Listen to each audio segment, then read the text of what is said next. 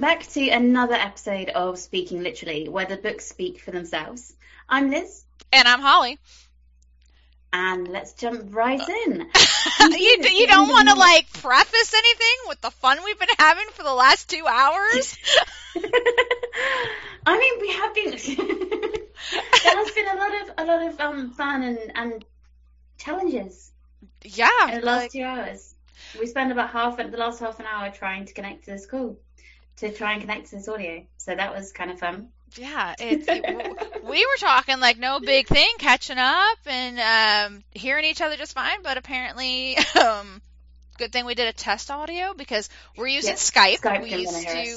We used to be using Zoom, so we're on a new platform this week. And if you ever are recording a podcast and decide to change platforms, please do some trial test runs of your recording because, wow, that would have been catastrophic had we recorded the show and had to redo the entire thing.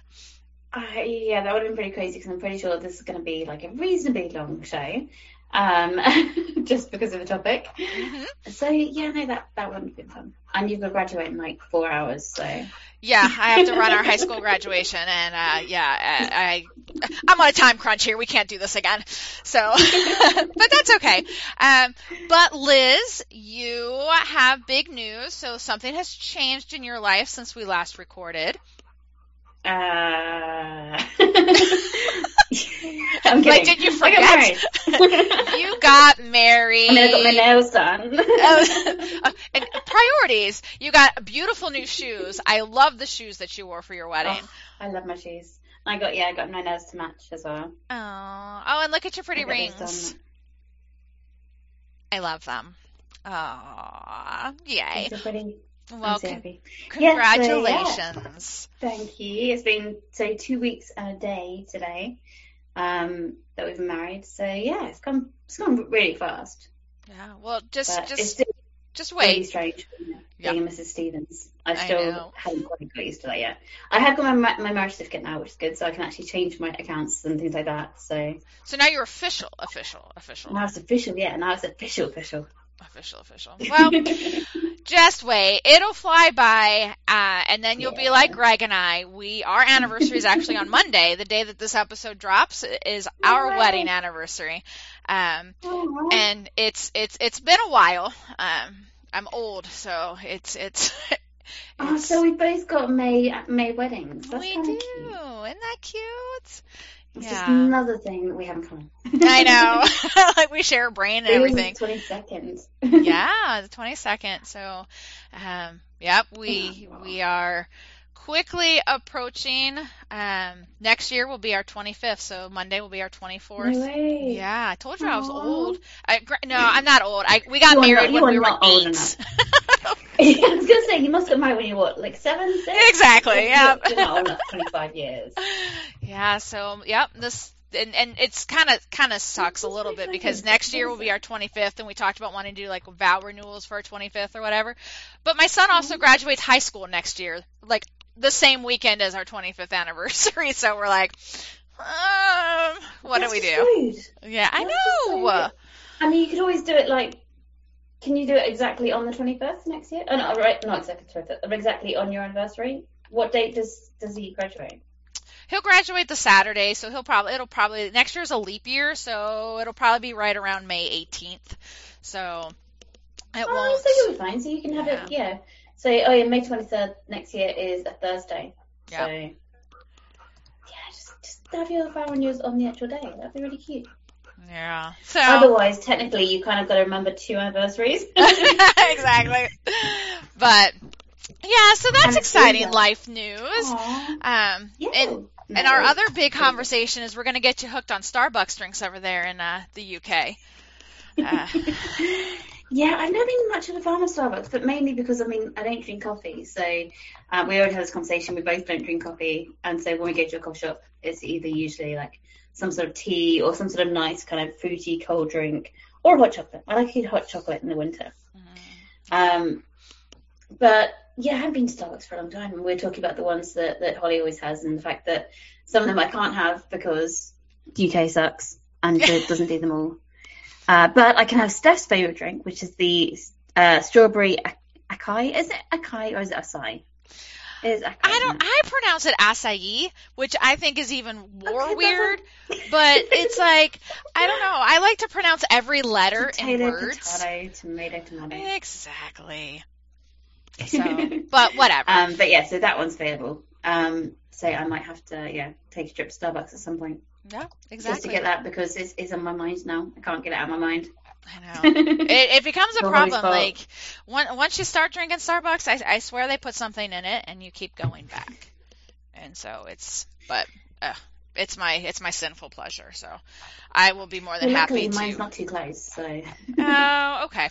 Well, if I can be a bad influence a little bit on you, we'll take it. It'll be a win. Holly, you're always a bad influence to me. I'm sure, like, the amount of books that I bought from your recommendation, I'm pretty sure that it comes to quite a lot of money.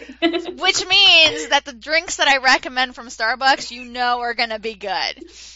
That is true. That is very true. And the fact that you don't like coffee as well just kind of makes it that much better. Yeah, so I don't. All right. Well, enough nonsense and enough about us. All right, Liz, get us started. Okay, where do we start? I mean, as we may already know, this episode is all about the wizarding world of Harry Potter. So, very exciting. And I've been wanting to do this episode for 2 years. Like, literally since we started this podcast. I've been like, Liz, can we do Harry Potter? Liz, can we do Harry Potter? Please, Liz. It's like a little kid begging her parent to let her do something. And finally, she gave in, and she's like, absolutely, let's do it. So thank you, Liz. Yeah, and next month is our 2-year podcast anniversary. I know. 2 years. It's crazy. Oh my gosh. Absolutely mental. But yeah, so in a bit we'll be speaking everything Harry Potter, from books, films, remakes, and everything in between. But first, let's go through a bit of the bookish news from this month. Mm-hmm. So first off, Lessons in Chemistry and Ballad of Songbirds and Snakes, you may know, are being adapted into films. Ballad of Songbirds and Snakes we've known about for quite some time now. I think it's been kind of news for about a year now that we've heard about this. But the trailer just dropped. But, yep, the trailer has just been released, and oh my god, Songbirds and Snakes looks amazing. I am so excited. So good. Oh, I'm so excited. And it's November, isn't it? It's not even that long, not that far away. Yeah. So excited. And Lessons in Chemistry, it does look pretty awesome. It looks pretty amazing. I don't know why I'm not as excited, but I think it's just because, Ballad of Songbirds and Snakes is the Hunger Games. And that was, for me, kind of like late teenage years. And there's a lot of nostalgia there. So I think that one I'm a bit more excited for. And also we haven't really got a date yet for Lessons in Chemistry, but that's coming to Apple TV Plus rather than the cinema. And it'll be in the fall. Like, I know that has a fall release. We just don't know when exactly in the fall it'll be released.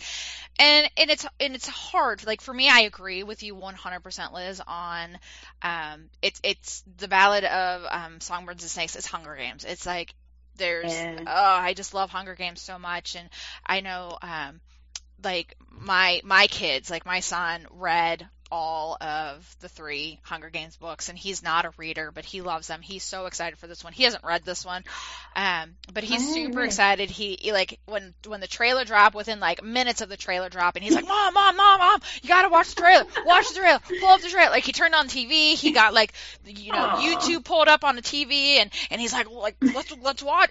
He's so excited about it. Yeah. We love going to the movies as a family. We're always going to the movies. Yeah. But Lessons in Chemistry, I don't know if it's because it's a more recent read for me. Like, I just read it in like February, like January, February, and loved it. Like, absolutely. It just resonated with me, like, on, I don't know, like this, on like this like huge level.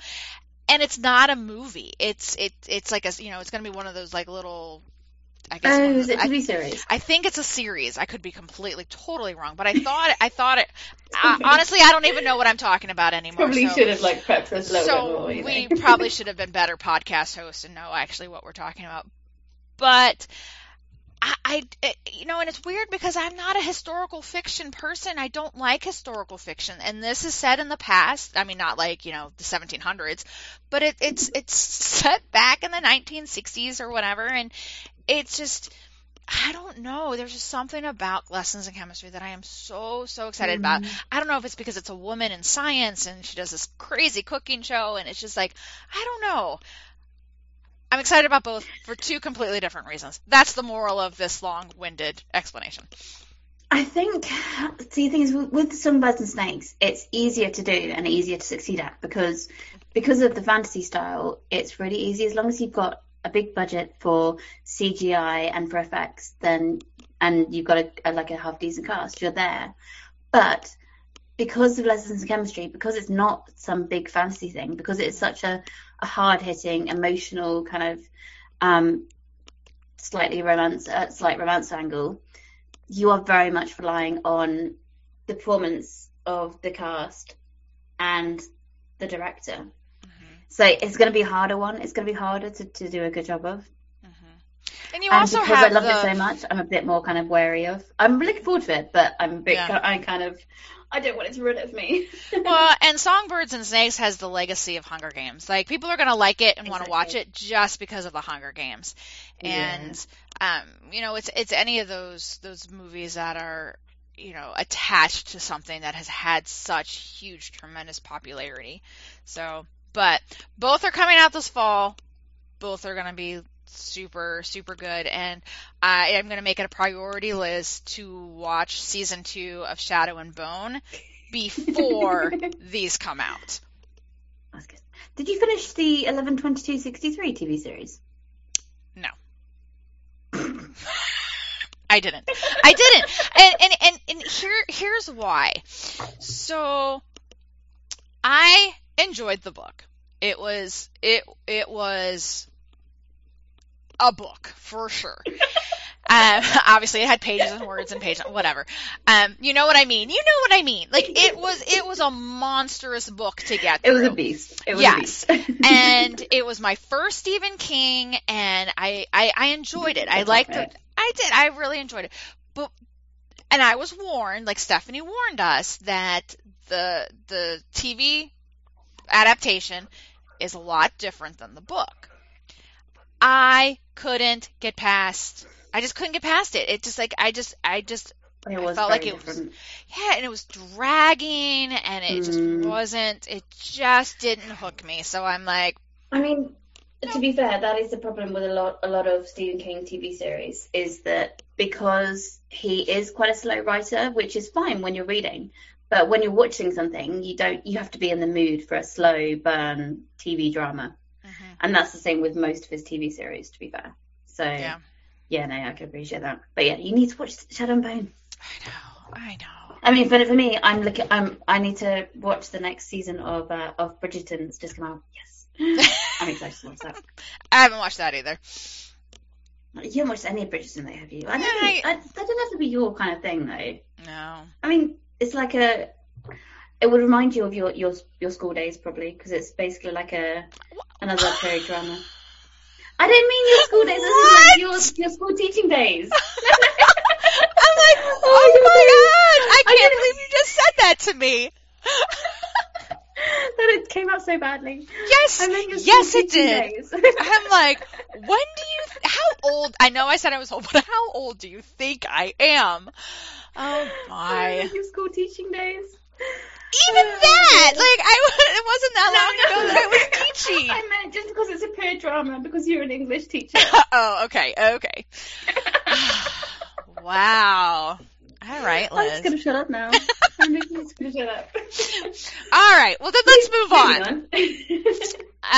Obviously, we've talked a lot over this past year, regarding censorship and book banning, and it's almost become like this epidemic over here in the United States, and it's sadly it's beginning to trickle. We've talked about how it's trickled over to the UK, and they're wanting to re-release books and take words out that might be offensive to people, but right now we have, and Florida is one of our states that is really big on censorship and banning. As a result, PEN America, Penguin Random House, and a group of about 5 to 7 authors have actually filed suit. They are bringing a lawsuit up against the Florida School Board over all of this book banning that Florida is trying to get away with. And it looks like it's primarily in the Escambia schools, because I found this, the author of Out of Darkness, which is one of the books that is being targeted to be removed.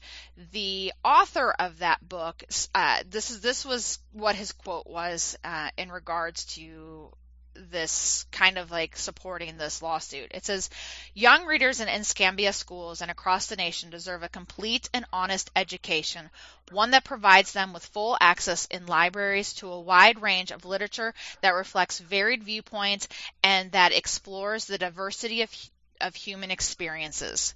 Then he goes on to say, as a former public high school English teacher, I know firsthand how important libraries are. For many young people, if a book isn't in their school library, it might as well not exist. Yeah, I saw this story actually a few days ago on LinkedIn, on the platform there, because there was a post from Penguin Random House saying that they're 100% behind PEN America. And it was also showing an image of some of the books that were banned by the Florida schools over this time, and most of them were just stories about gay relationships.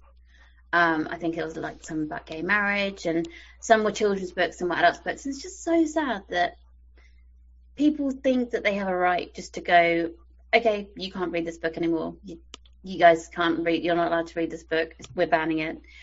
It's almost like playing God in a way, saying, trying to control what you read, and it's just so sad. But what PEN America is doing is amazing, and it's about time that a big organisation such as them really stood up to the government, to the authorities, and said, no, this isn't good enough. You are literally taking away our freedom of speech, our sort of the right to speak freely and to choose what we read. Mm-hmm. And I really, we definitely will be following this story and kind of seeing how it goes. I believe it's only just recently filed, from what I read. Yes, just within the last it'll be week a little or so, while, yeah.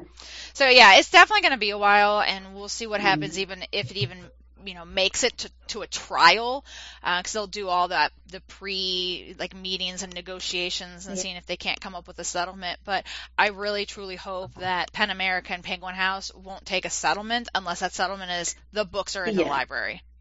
Oh no, exactly, and this could be a massive turning point for American schools, because if this is successful, imagine how many other states are going to do this. Yeah. PEN America won't stop at Florida. They'll do it in every state that they can to make and the point. And they should. And that's exactly. It's so true what he said, and the fact that especially when you get into these small communities, the rural areas, the poverty-stricken areas, the school libraries and what these kids get exposed to in school sometimes is their only exposure to literature. It's their only exposure to different cultures. And then, if we don't give them the ability or the access to have these things, they're eventually, some of these kids are going to, open their wings and fly to other cities, other states, other countries, and they're going to not have had any exposure to anything, and it's going to be so overwhelming. Exactly.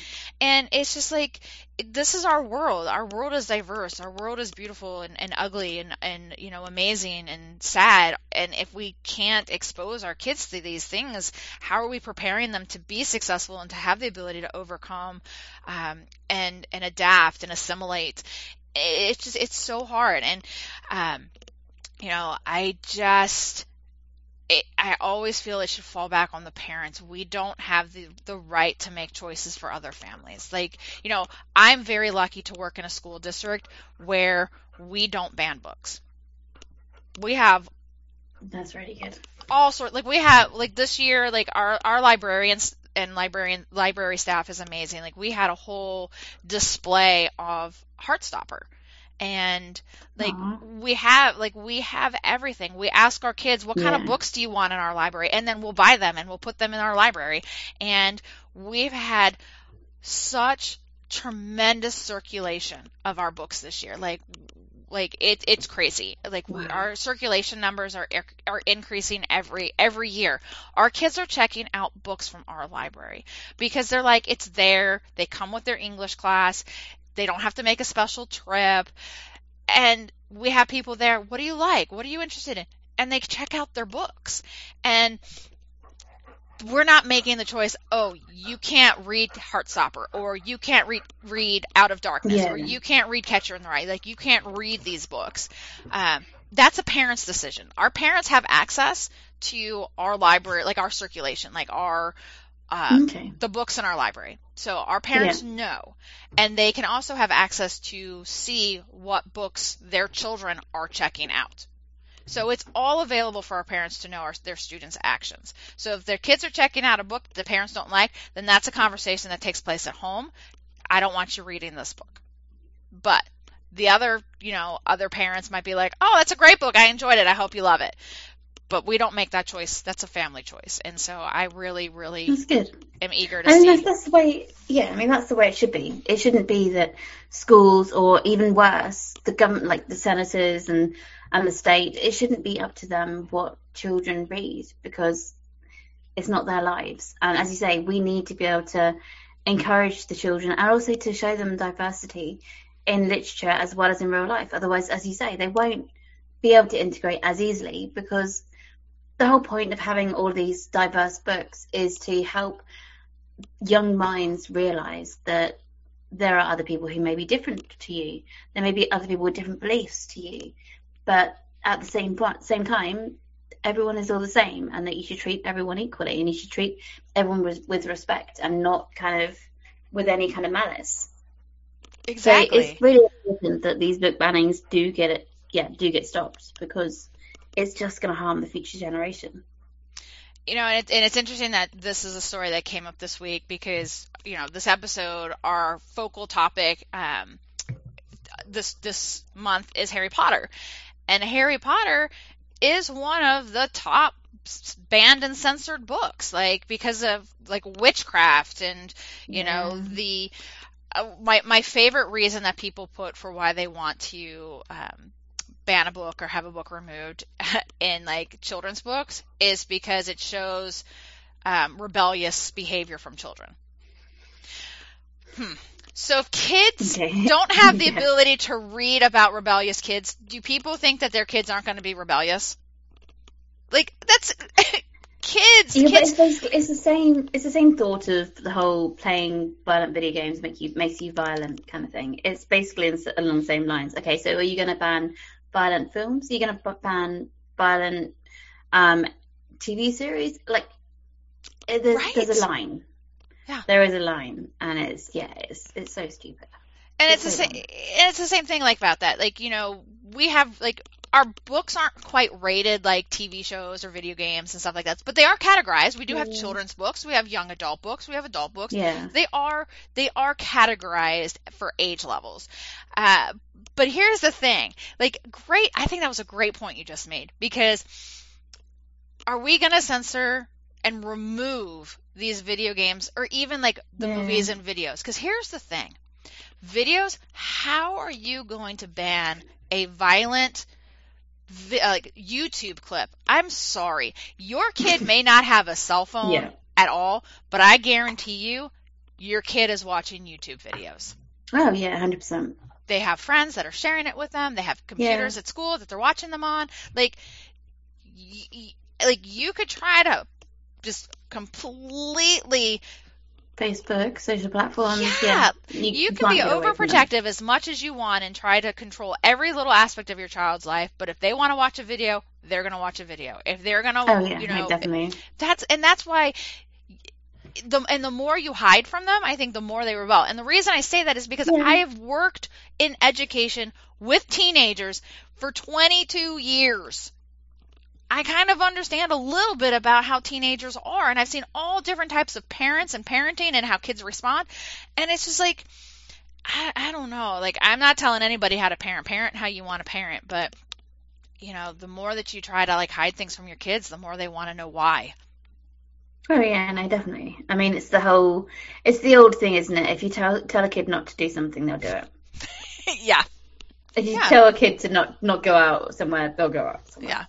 Yeah, exactly. So yeah, it's about being open. It's about the honest, open conversations that parents need to be having with their children, and not schools and government officials. Yeah, and that's the thing. Like, if you talk with your kids and you explain the whys and you have those mature conversations, then the kids will be able to make the decision of like, maybe that's not something I want to do, or maybe that's not a book I want to read, or maybe I won't do drugs. But just telling your kids don't do something without having that conversation, they're never going to know why. And so if the government is just like, we're going to pull these books and never give anybody an option, the kids are going to be like, why? And then it's just... No, exactly. So speaking of libraries, that takes us nicely on to our next little piece of book news. So we've recently had the little free libraries. Now, for the non-American people listening, it's not really so common in the UK, but what they are like little cabinets. So they can be all sorts of different things, but they are often on streets, in public areas where people can go and swap books over. They can pick up a free book. They can put books there. So the whole point is that it is like a little, I guess almost like a little outside library, like a little kind of public library, but not within a public building as such. But they've recently had their Little Free Library Outstanding Achievement Awards, which is quite interesting. So they've announced the winners of the 5th Annual Todd H. Boll Awards for Outstanding Achievement, with which all of whom embody LFL's mission to build community, inspire readers, and expand book access for all. And this is what the organisation for the Little Free Library said. So there were quite a few different ones. There was ones like the Dynamite Book Club of Santa Ana in California, which was created by students. There was one, Valerie Janis of the Pine Ridge Reservation in South Dakota. So I think it's really nice that this kind of, I don't know when it started. I guess it started quite a few years ago, didn't it? The whole Little Free Library movement. It looks like the first one was, and they referred to as 2009. Yeah, book sharing boxes in 2009 in Hudson, Wisconsin is where it started. So I mean, it's been going now for quite some time. I just think it's really nice that it's grown to such a level, and it's definitely something that I'd love to see kind of grow more here in the UK. I was saying to Holly, we've got a few kind of scattered around, mostly in the bigger cities, but it's not as big of a thing over here. And for them to have actual outstanding achievement awards for people who have really kind of taken the time, taken the effort to kind of grow their own Little Free Library, and to really kind of, I guess, help to grow the community and help to kind of provide smaller communities with this access to books, which they may not otherwise have, especially I'm guessing out in kind of the sticks, out in the more rural areas. It's just such a kind of, it's a nice little kind of ray of sunshine. Exactly. And, we're just talking about, like, schools. Like, if a book isn't in a school library, kids may not have access to the books. Yeah. So, like, these little free libraries that pop up, I mean, how I view them is whenever I see one, they make me think of, like, really big, like, birdhouses. That's the best way I can use to describe them. But they're just like these little book boxes. I'm sure a lot of people have seen them. And it is a good way. Like the one that you said, there were six award winners, and the second one you talked about, the Valerie Janis of Pine Ridge Reservation in South Dakota, I think is really cool, because it's promoting literacy on the reservation, and that's really, really cool to be able to give even a more diverse opportunity of access to books to those people, not only students, but I think we focus on kind of kids, but these little free libraries, they're for adults too. It's like all types of books. It's fun sometimes on Instagram to see like authors kind of walking around and showing them, taking pictures as they're putting copies of their own book in little free libraries. I keep saying that. Yeah, I just think that's such a sweet idea. So cute. And I know for us, Liz, I was telling you before we started recording that I have one in my neighborhood. It's kind of out of the way. than I would normally ever go, but it's about four streets over, and they have one in their front yard. It's like right on the corner of their property. So as you're walking across the sidewalk, it's right there, which is pretty cool.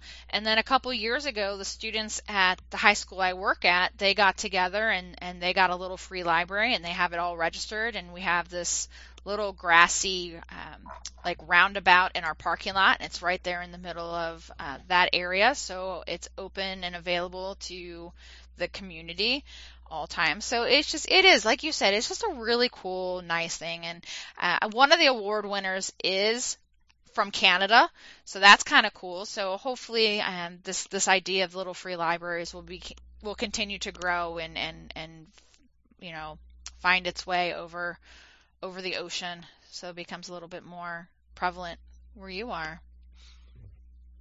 Yeah, definitely. No, definitely. Fingers crossed. And I'm sure, I mean, I don't know how long ago it came over here, but it looks like it is kind of slowly growing. So it'd be interesting to see the progression for it. One other thing I did also want to say before we go to our first break is that there's one other bookish news that came in I read about yesterday, which was actually going back to PEN America. So they recently had their annual gala in New York, and they had a special guest attendance, a surprise guest, Salman Rushdie. I just saw that. Yes. Yeah. So his first public appearance since the stabbing, and he made a really emotional kind of speech whilst he accepted a special prize. So it's so sweet that it's really good to see him up and about and kind of to see him out in public after that awful event. Obviously he lost like his eyesight in one of his eyes, so he's got like his glasses with one of the one black lens in it, so that obviously that's covered up. Yeah. But yeah, I thought that was really good, and I thought that had to be mentioned. So Absolutely.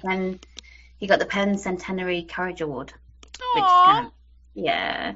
That's awesome. I mean, it's perfect. Yeah, that is, and I'm glad that he's, you know, able now to be recovered enough where he can make public appearances and, you know, get to a point where he can kind of talk a little bit about his experience. And yeah, that was such a scary thing that happened. I thought we almost lost him. We were like, he was wasn't he in a coma for a few days, I think. I think it was a medically induced one while he recovered. Yeah, because I mean that was a brutal attack on him. So, all right. Yeah. Well, I'm glad he's doing better. I'm glad he's recovered enough to make those, and kudos to PEN America for honoring him with the Courage Award. So, all right. Well, on that more positive note, we're going to take our first break, and then we will be back to talk a little bit about some upcoming books and what we've been reading, and we'll be right back.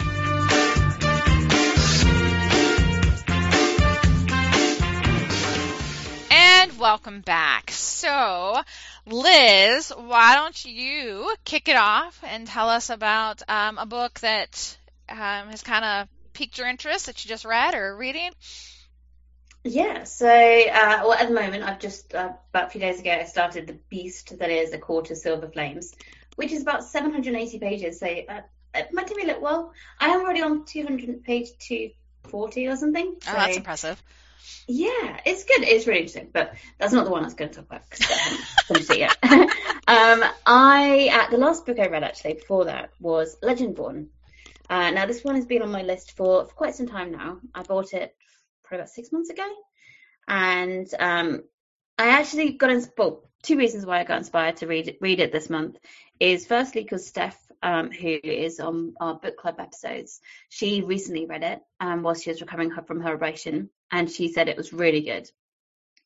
And also, I am currently doing a fantasy readathon through this group that I joined, and I haven't mentioned Holly for some random reason. I'm insulted. I so much going on there. But yeah, it's no excuses. 5 rounds readathon. And I am part of the team Mass, as in Sarah J. Mass. And yeah, so I've read this one. There's different prompts you have to do for points. I did Legendborn for one, and this is for another prompt. So, and also I read Only a Monster, which is a very late book. But yeah, so Legendborn, it is before I go to you, of course. Okay, can we go? What is this group first before you get into Legendborn? It is. Wait, my phone's just gone missing somewhere. So it's like a fantasy group. You have different teams. There's like a Sarah J. Maas one. There's a Brandon Sanderson one. There's who else is there? So do you only get to read books by those authors? No, it just means that that's your team for when they take part. Just like in, the team events. Name. Yeah, exactly. Okay.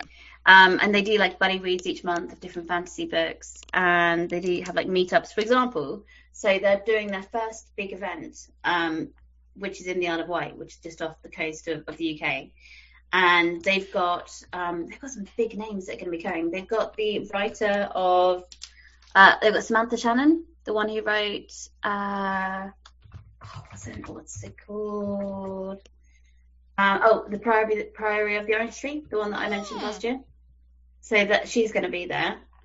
Right now, I can't remember who else, but yeah, I don't know where my phone's gone, so I could have told you the name of the group. But it's a really interesting fantasy group. They've got so much going on. They've always got events and author interviews, buddy reads. So yeah, it's really interesting. And the readathon is called the Realm, or I'm going to complete myself now. The Battle of the Five Realms. Okay, well, I will be expecting a message in my DMs later today with the name of this, because you now need to redeem yourself, because I'm not happy with you. Fantasy Fellowship. There we go. Okay, Fantasy Fellowship. Yeah. So they are on Instagram, but they're also on Discord, and that's where I've joined them through Discord. Oh, I don't have Discord. You can do it on Instagram, though. They have a lot going on Instagram. Cool. Okay, back to Legendborn. Sorry, didn't mean to derail everybody, but just so we can keep a running record. She called me old at the very beginning of the show, and now she's hiding things from me. I just want the world to know this. Okay, back to you, Liz. Tell us about Legendborn. Oh god. Okay. Legendborn. So it is the first in the series. The second one is out. I've heard it's not as good, but it is like a King Arthur retelling as such. It's a bit loose, kind of a loose description of it. But it's about this girl who she loses her mother. Her mother dies when she's quite youngish, in her teenage years. And it's all about kind of her living through her grief and kind of the pain she suffers. But she discovers this secret society, which is on the campus of her university she goes to. And it turns out that the secret society they are all descendants of King Arthur and his knights. And so it's all about her trying to find out the truth behind her mother's death and finding out more about these kind of what they called Legendborn, who are demon hunters. And it was a really interesting book. I found it actually really good. So they've got different classes for each of the members who are there. They have your mages, you have your Merlins, you have your the pages are kind of like the lower level where you start off at. But it's all about this kind of interesting lore of magic. It's more about blood magic. And yeah, I just found it was really interesting read. It was really fascinating read, and it was fun. It was pretty kind of easygoing. Got through it pretty quickly, and yeah, I would definitely recommend it. I'm a little bit skeptical about reading the second one, just because from everyone I've spoken to, a lot of people have said the same thing, which is didn't really need a sequel. But yes, and I really liked the fact that we had the whole King Arthur angle, because I've not really read any books that had King Arthur or reference to King Arthur and his knights. So that was really interesting. Although the fact that King Arthur and his knights, supposedly all of them travelled from England to America to then live there, was a little bit sort of not quite sure about that. I think that was just a little bit, there's a term for it, but just a bit too convenient there. I'm excited to read it. And I love the era of King Arthur and all that. Oh, definitely. So I do have it on my TBR list. So we'll see. I also have 72,000 other books on my TBR list. So whatever. Okay. But yeah, no, that was a really good book. Good. And then you liked it and Steph liked it, and so I know it'll be good. All right. My choice is a book that it's still stuck with me. And, a lot of times you're like, oh, the book just lives in my head and it's just so good. And book hangover. Well, this wasn't a bad book. And I do need to preface that with it was not a bad book. It was written well. The language was well. The descriptive writing and the imagery was fantastic. The world building was excellent. I did enjoy the characters. I enjoyed the plot. You would think that I'm giving this this is the best book of the year. There was just one tiny little piece of the book that I just really struggled with. But I want everyone to know, I think this author is a talented author. I respect the writing. Again, I could go on about it all. My review is up, my review is posted, but I am talking about a book called I Married a Naga by Regine Abel. And apparently there's a whole series of these books, and this is technically book 2 of the series, but it's the one that I read because it was recommended to me by a friend on Instagram as part of the 12 books in 12 months by 12 friends challenge that we've been doing now for a couple of years. And what I love about that challenge is it exposes you to all sorts of books that you would never have normally read. And this is a true case and point. I would never have picked this book up otherwise. But again, I'm not upset that I read it. I finished it. It was an easy, quick read.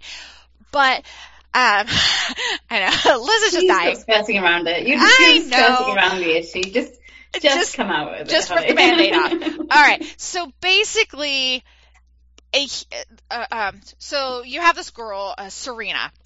She is it's a kind of a sci-fi book. So she's a human, and she's a hunter. And what they do is they go into these off-world hunts, and they're almost like tournaments, some of these hunts, where they go to off-planet sites, so other planets, other places, and they do these hunts. And a lot of times the hunts support the planets they're going to, because it's a way of if certain creatures are overpopulated, then they have these hunts, and it helps the population of these creatures and animals that need some support in decreasing the population. And there's prizes and all these things.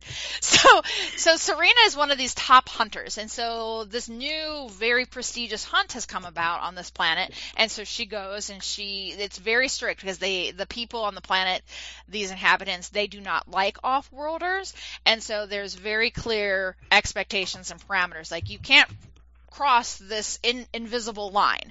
And the scientific technology that they have will it'll beep as they're getting too close to this borderline and everything. And so if you cross this invisible line into their off limits, you're going to be executed. They'll kill you. And so she's hunting. She's kind of near the border. Liz, why'd you do that to me? Liz just kind of posted this horrible picture in the chat. It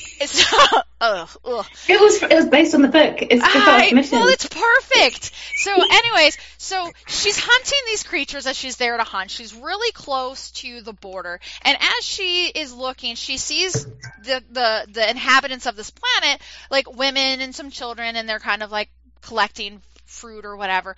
But these creatures that she's hunting actually go, and they are going to attack these women and children who don't have weapons with them. They're unprotected, and pretty much they're going to be killed. So she violates the rules, and she crosses into over the border and kills the beasts and saves the people.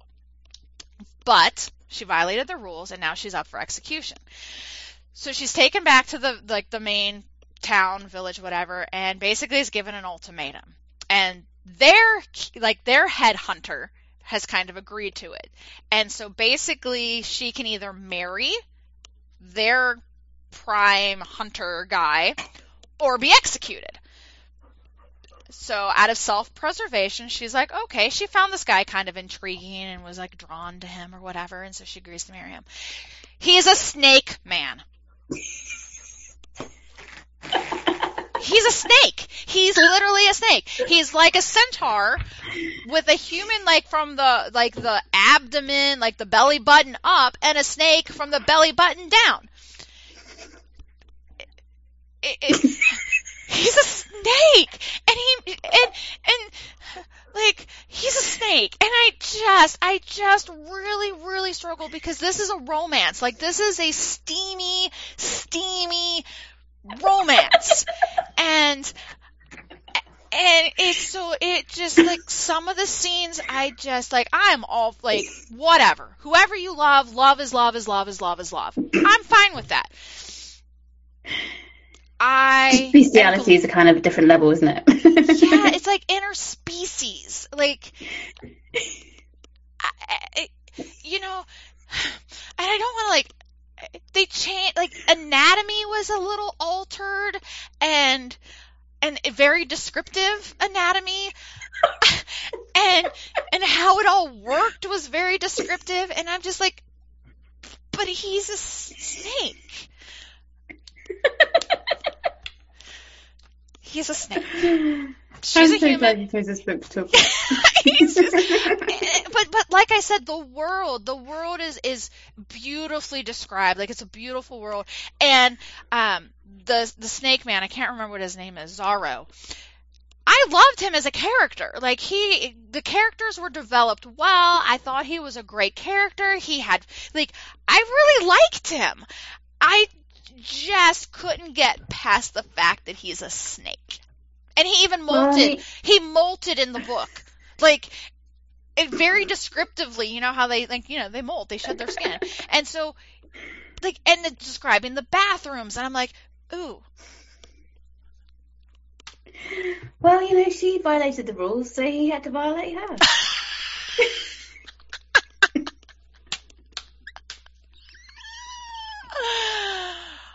But like I said, it was I gave it 4 stars. Like, it was a good book. I just couldn't get past. Was that an honest 4 stars though? Because every time I read your review on Instagram, and the amount of times you said, I don't not like this book. Like, I don't not like this book. And I'm thinking, you're skirting around so much. I feel bad.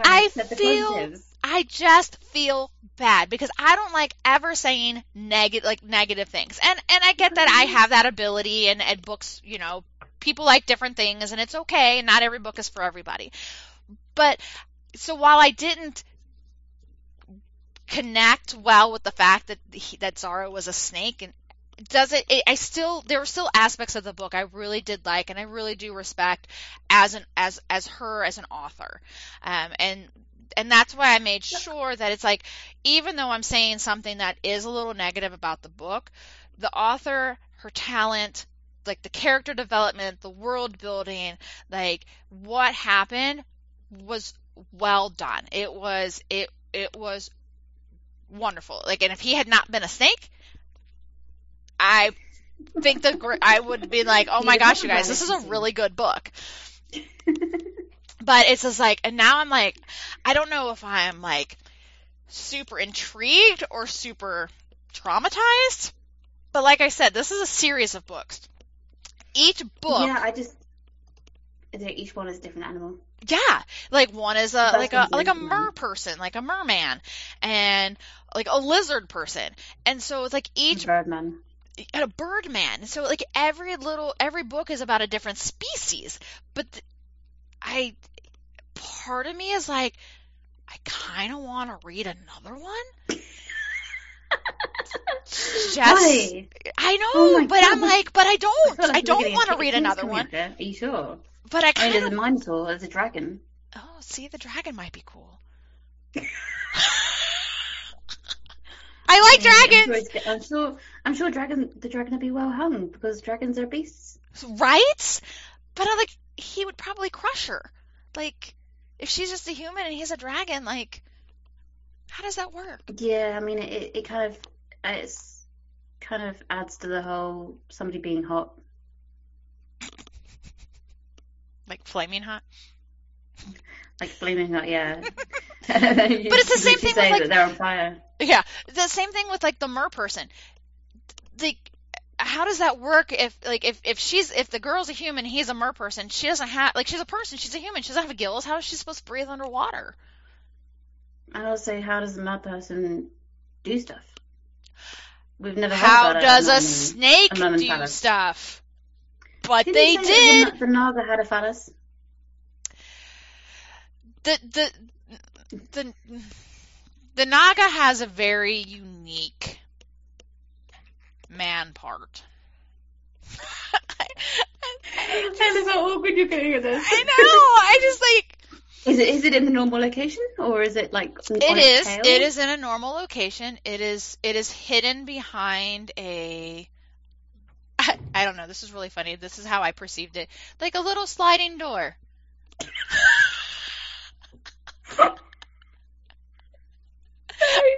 Like, I don't want to give any more spoilers about it because honestly, yes, he has a nice little, whatever, and it's hidden behind. I know, it's hidden behind this little sliding door. Like, she literally got up and walked away. The sunlight. But it is modified a little bit from a normal male body part. That did not help at all, Liz, just so I know. Do you know what? I'm just going to do that. I'm going to move this. It's just because of the light. Yeah. Kind of works. It's the sunset. So, that is the book I want to talk about because it was just like I said, it was a quick read, but I think part of that was like, what am I reading? What am I reading? Oh, wow. Okay. But yeah, that was good. All right. So, on that note, let's talk a little bit about the top 5 books right now with New York Times. Hey, so remember, Liz, like last week I messaged you about amazing Colleen Hoover news when it came to the... Oh, that was like just amazing. I couldn't believe it. It's been, it's taken almost 2 years for it to happen. Yeah, but last week, Colleen Hoover was out of the top 5. Dun, dun, dun. Dun, dun, dun. Don't worry, everybody. If you're a Colleen Hoover fan, rest assured, she is back this week with the number 2 slot. So what we have right now is we do have Happy Place by Emily Henry in the number 1 slot. Right.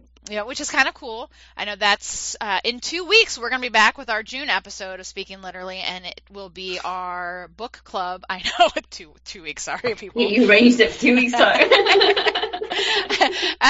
Is it 2 or 3 weeks? I think it's 2 weeks. It is 2 weeks. Normally we give people much more time to kind of like recover from our shows before we give them another one, but not this time. But so Happy Place is our book. So you have 2 weeks to read Happy Place, so you can listen to the episode without getting upset by all the spoilers. Number 2 is Colleen Hoover. It Ends With Us. She is back, people. Number 3 is Tom Hanks' new book that he wrote that came out. Yeah, so he's kind of an interesting guy. So I'm not big on nonfiction, but his memoir might be one that I might pick up. Number 4 is Fourth Wind. I believe that's a brand new fantasy book that just came out. I've been hearing good things about this. Yeah, it's all over Instagram right now, and people are loving it. Yeah, literally loving it. So I feel like we need to get it at some point soon. Exactly. So that kind of I'm like, I need to look into that book. Yeah, and rounding out the top 5 is a book we've already kind of talked about, but Lessons in Chemistry. It's been holding its own right around that number 5 slot. So, all right. So that's the New York Times bestseller list top 5 for right now. So Liz, tell us a little bit about some books that are coming out. Okay. So this wasn't the easiest task considering it's these are all coming out within the next 2 weeks, so before our next show. But first of all, we have one that is actually already out in the US, but it's due to come out on the 25th of May, and that is Yellowface by R.F. Kuang. Then on the 1st of June, we have The Silent Bride by Shalini Boland, and that's both for the US and the UK. Then we have The Celebrants by Stephen Rowley, and that's in the US. It comes out on May 30th and the 28th of June for the UK, so a bit of a gap there. Mm-hmm. And then finally, we have The Wishing Game by Meg Schaefer, probably Schaefer, and that's coming out on the 30th of May, both in the US and the UK. So those are our new and upcoming releases for the next 2 weeks. Yeah, because after that we'll have we'll have another show. I'll have another show, so we'll have some time. So lots of good books coming out, and then I'm super excited because Liz, we're about to go on a break, and then when we come back, you know what time it is. It's Harry Potter time. It is Harry Potter time. So stay tuned. We will be right back.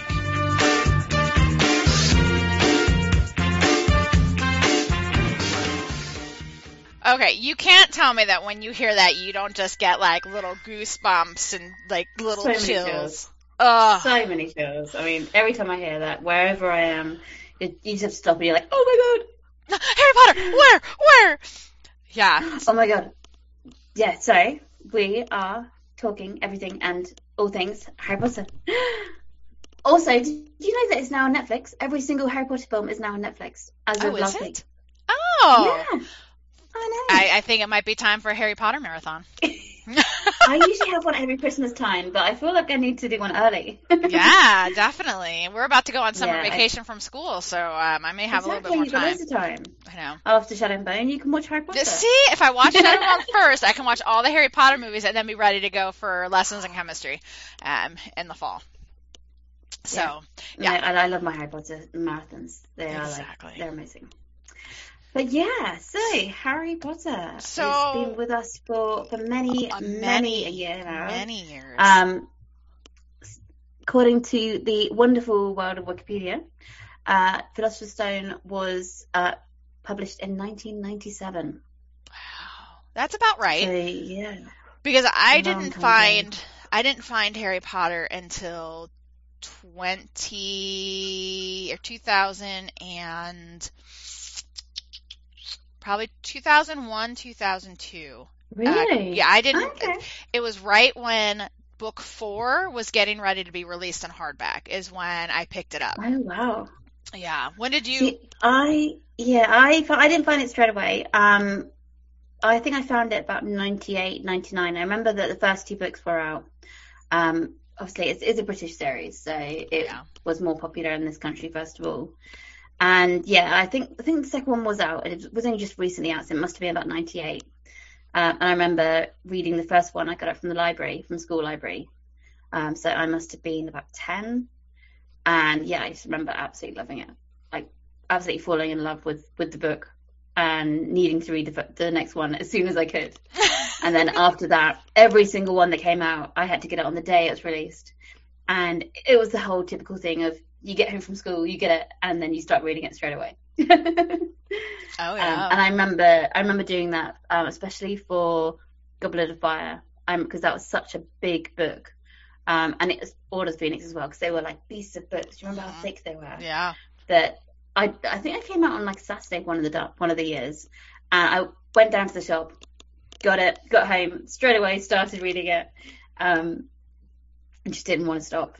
It was it became a pretty big obsession. Oh, absolutely. And it's been with me ever since.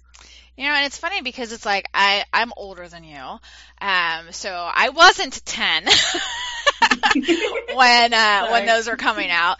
I was actually so the year that it kind of came across me when I found it, I was in my very first year of teaching, and so I was teaching at a kind of an inner city, high poverty middle school, and I needed something to connect to my kids. Like they had too many outside distractions. I had high absenteeism. Education just wasn't their priority based on what was happening in their lives outside of the school walls.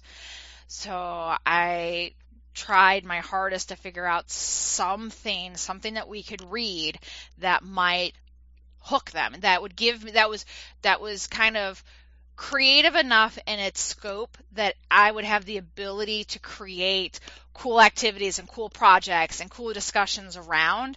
And that's when I started kind of hearing a little bit about Harry Potter, because again, like the first movie was coming out. And so the release of the first Harry Potter movie came out right around the time that the fourth book was coming out. So it's kind of when I found out, because I'm like, this is perfect. We can read Harry Potter, and in the United States, it's the Sorcerer's Stone. So, yes, it is called that. Strong. It's wrong. So you Americans are weird. I don't know why it needed to be changed. Like, I don't understand the difference, but whatever. So I went out and I purchased 30 copies of the first Harry Potter book, so that every kid in my class could have a copy of it as we read it in class and as we worked. So I bought 30 copies of the book. We read it as a class, and we ended with, I took them to the movies. And we went and we saw the movie when it was released. And that was kind of like culminating our activity. And these kids, who probably a lot of them had never even finished the book before or even enjoyed reading, they were engaged in this book from beginning to end. We had great conversations, great projects, great everything. And then taking these kids to the movies and watching them eat their popcorn and drink their soda, and like, you know, the music, the theme song plays, and they're all like super excited, and then listening to them on the bus on the way back to school afterwards, just sitting there was like, just filled my teacher heart, because they're arguing about why the book was better and the changes that were made and their opinions of the people that they got to play the different roles. And that's not how I pictured Hermione, and that's not how I thought this. And and it was just so amazing. And so I because I like read the book with students and we like analyzed the hell out of it and talked and everything, it's like at that point I'm like, well, now I'm like, this is part of my life. I've got to finish. Because it's like I spent 2 months reading and analyzing this book with a bunch of, 13 and 14-year-olds. I'm like, I'm invested now. So, yeah, so that's kind of how I kind of stumbled upon it. But it was kind of, I don't know, it was cool. And then by the time, like you said, like when the books came out, like book 7, I went to the midnight release at a local Barnes & Noble, because they did a midnight release. And so when you got there, they gave you like, you could enter into drawings for different things. Like you could be entered for the drawing to actually purchase the first book. Oh my God. And like different little prizes and everything. And then they gave you like, your little tickets or whatever. So I got there and I just found my little corner of the bookstore and just sat down and was, just reading and stuff until, there was a ton of people there. I'm like, I'm going to be here until like, 3 o'clock in the morning. But I won the drawing to buy the first copy of the book at midnight.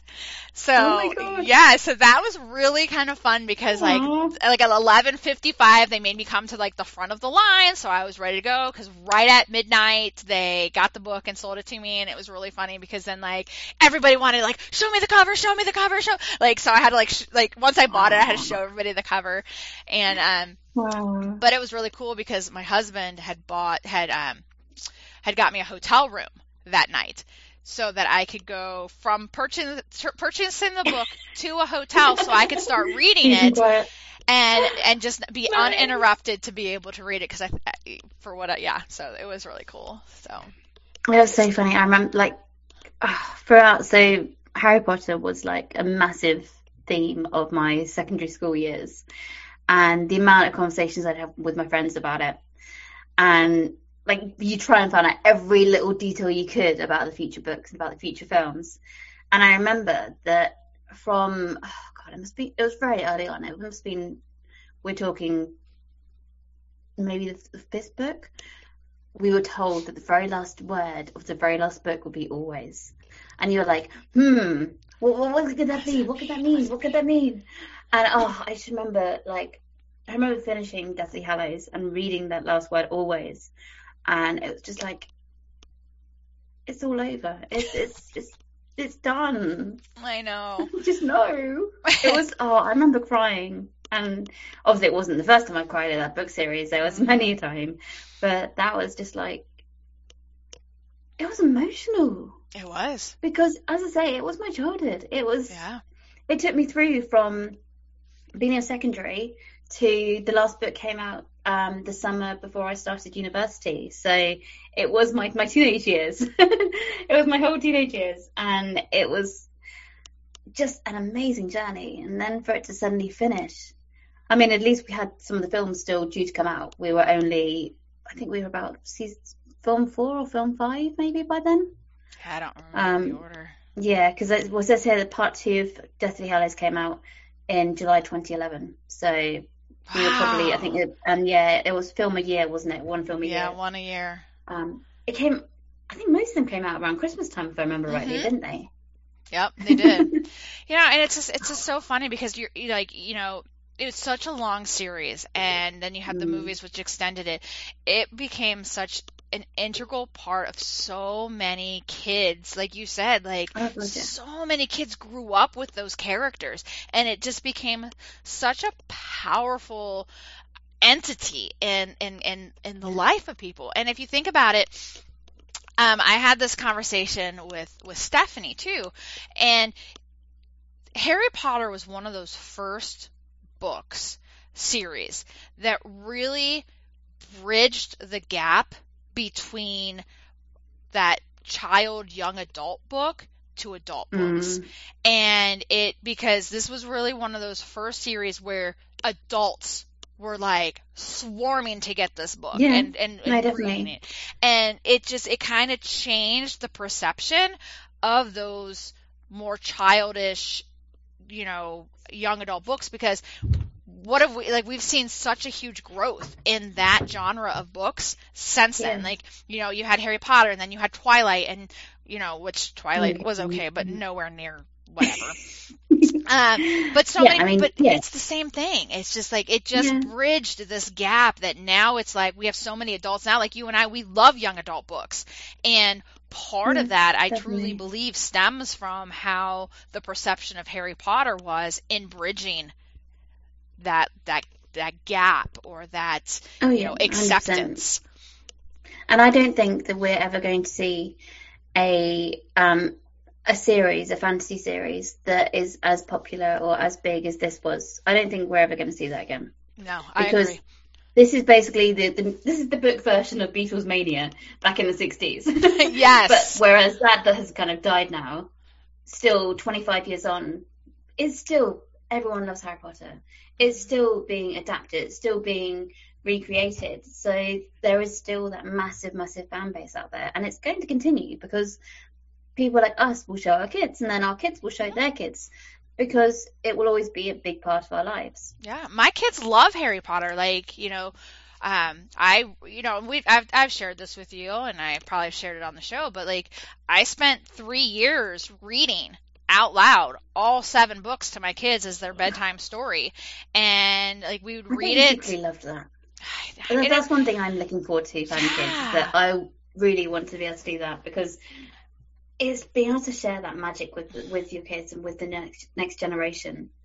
And they loved it. They were so engrossed. And we would watch the movies between, like, typically what I do, I'd get halfway through the book, and then we'd watch the first half of the movie up until that point. Oh, really? And then we'd continue reading, and then we'd watch the movie from the beginning to the end. So they got, just to break it up, because, my kids were little when I was doing this, so it was sometimes hard to get longer than, like, maybe 20 or 30 minutes of reading in for them before they're like, my attention span, my 6-year-old attention span is done.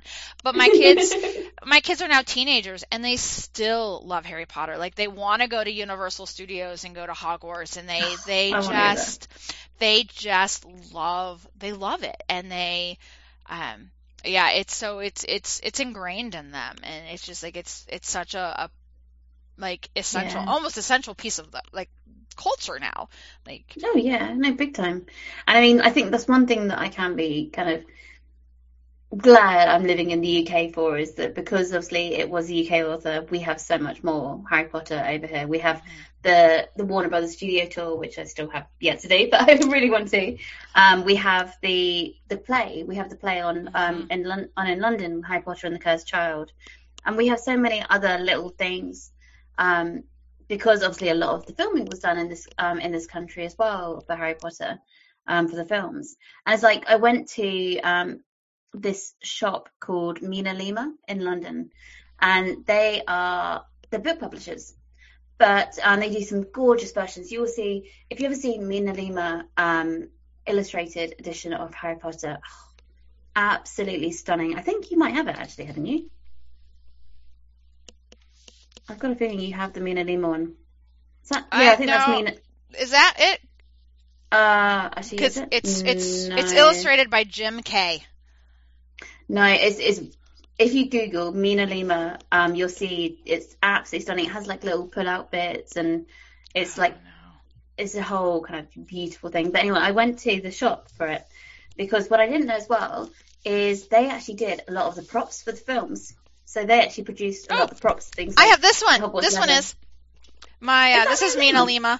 I have the Case of Beasts. Explore the film wizardry of fantastic beasts and where to find them. So So this illustrated version is a Mina Lima, and it's stunning. It has like all like the little all the little pull-out bits. Yeah. But yeah, so I didn't know that until we went there. I actually went there with one of the Bookstagrammers, Alex, who's a friend of mine. We went there, and so they did things like the Hogwarts letters. They did that, and they did all sorts of like little props for the films. But yeah, I mean, all over England, we've got those kind of little sort of bits and bobs and little knickknacks from the films, so cool. Which is so nice. Yeah. Oh, it's so fun. Yeah. But yeah. So let's talk about the books then. The books themselves. So obviously, you read them in order, 1 through 7. So this is always my favorite thing to do. I want to rank them. I want to rank them. Oh, okay. Okay. So thinking of all 7, I know. Do you want to start with your favorite and go down? Oh, even with the favorite, it's really hard. Okay. Do you know what? For if I had to go on most nostalgic, for me, that stands out as reading when I read it, it would be The Goblet of Fire. That's the one that for some reason really stands out the most. And I remember kind of the day I bought it, I remember bringing it home, reading it, and being absolutely engrossed with it. What was it about it?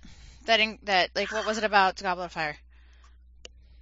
I don't know. I mean, I loved the tournament was great. The Triwizard Tournament. That was just such a fun little addition. And that one, also, I think that was after, obviously we had The Prisoner of Azkaban, but this one was when the emotion really started setting in. Like, it really started getting pretty deep, and covering quite serious subjects. I mean, before, we had like we obviously learned about Harry Potter's parents' death and things like that, but it didn't really go into depth on any particular event, whereas in The Goblet of Fire, we actually witnessed first-hand death. We watched Cedric Diggory, which was just heartbreaking.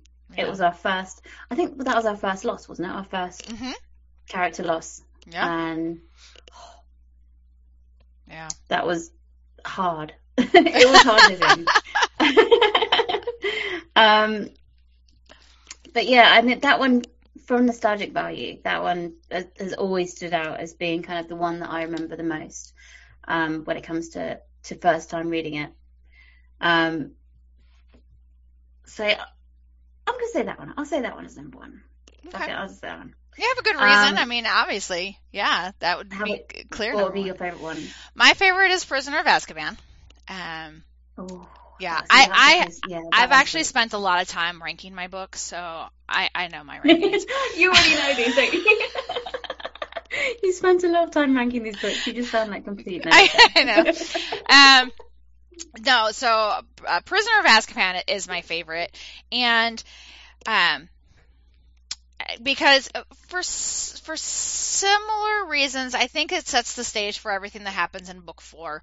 Because by the time he's in book 4, he's 14, he's a little older, he kind of has a little bit more understanding of what the world is, and in book 3, it sets him up a little bit more to be able to handle what happens in book 4. Because with book 3, with Prisoner of Azkaban, is where we get to where we meet Sirius Black, and Sirius is one of my favorite characters in the entire series, and I just absolutely love him, and I'm fascinated with the Black family, and just, you know, the fact that Sirius and Bellatrix come from the same gene pool. It's crazy. it just fascinates me, and so I just think that Sirius, even though he's only in Harry's life for a short period of time, because he spent all of his wizarding life thinking that Sirius had betrayed his parents, and that was the reason that they were dead. Like, he lived his life hating him. He had such a small time in which to really know him and have family. Like, he didn't have family. Like, I mean, he had the Dursleys, but that's not really like loving, accepting family. No. So Sirius was the first person, and he didn't even really have that because Sirius was still in hiding. But Sirius was there for such a short blink of an eye of the series that it showed Harry love. It showed Harry the possibility of family. It showed Harry a little bit about what sacrifice is.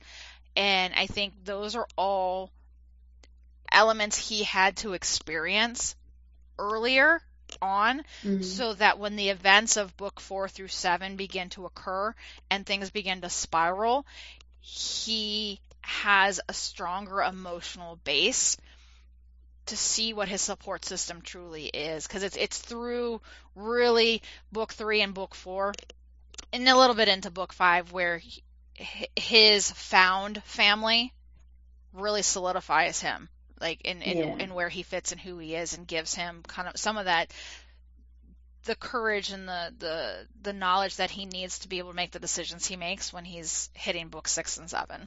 So book 3 it is for me. Book 3 was scary. It was like the way that she described the Death Eaters. Mm-hmm. Yeah, it was terrifying. Yeah, it was terrifying. I remember being like, that was so scary. Yeah, that was when we really started to experience like a bit of true darkness in the Harry Potter world. Yeah, because before that it was just really just, I really feel the first 2 books were really all about world building and setting the scene. And building the characters, because the character development throughout, you know, really was magical.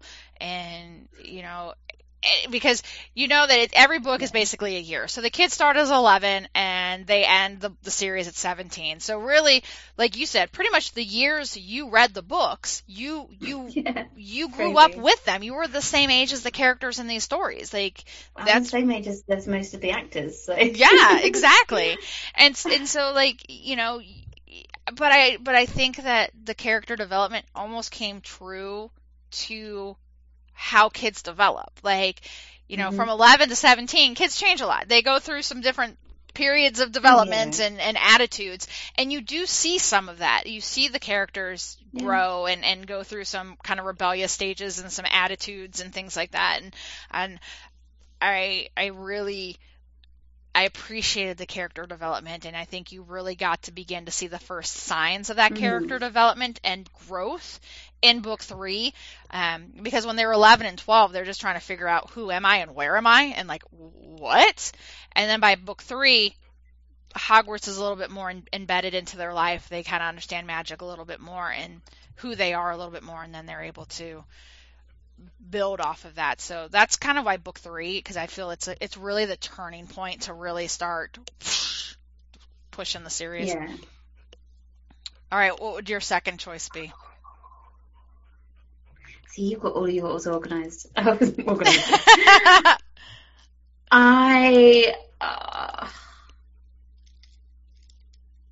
Do you know, I would actually have to say number 3. number 3 would be my second, because very similar reasons to what you said, and also because that was when the darkness really kind of started to begin. You started to think, oh shit, this isn't just a fun kind of fun fantasy world. This is gonna get stuff's gonna get serious now. Yeah.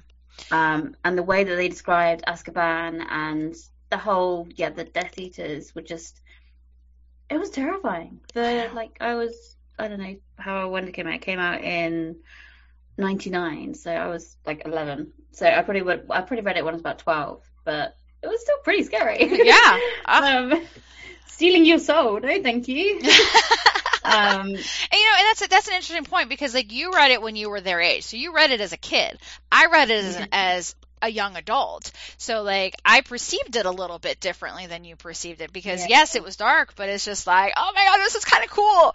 But as a 12-year-old reading about sucking the soul out of somebody, you're just like, that's interesting. It was very dark. It was very dark, but it was really gripping. I think that one was probably one of the first ones that kind of really gripped me. The other two were great. They were really fun, but this is the one that when it started to get real kind of thing. Yeah. My second favorite is book 5, Order of the Phoenix.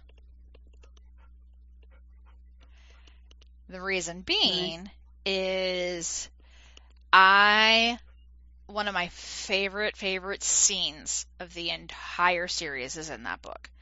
And that is the Hall of Prophecies. When it's one of my all-time favorite scenes in the entire book, or entire series. When they with all the little balls, when they all rally behind Harry because they know they need to find this prophecy, because they need to know what it says.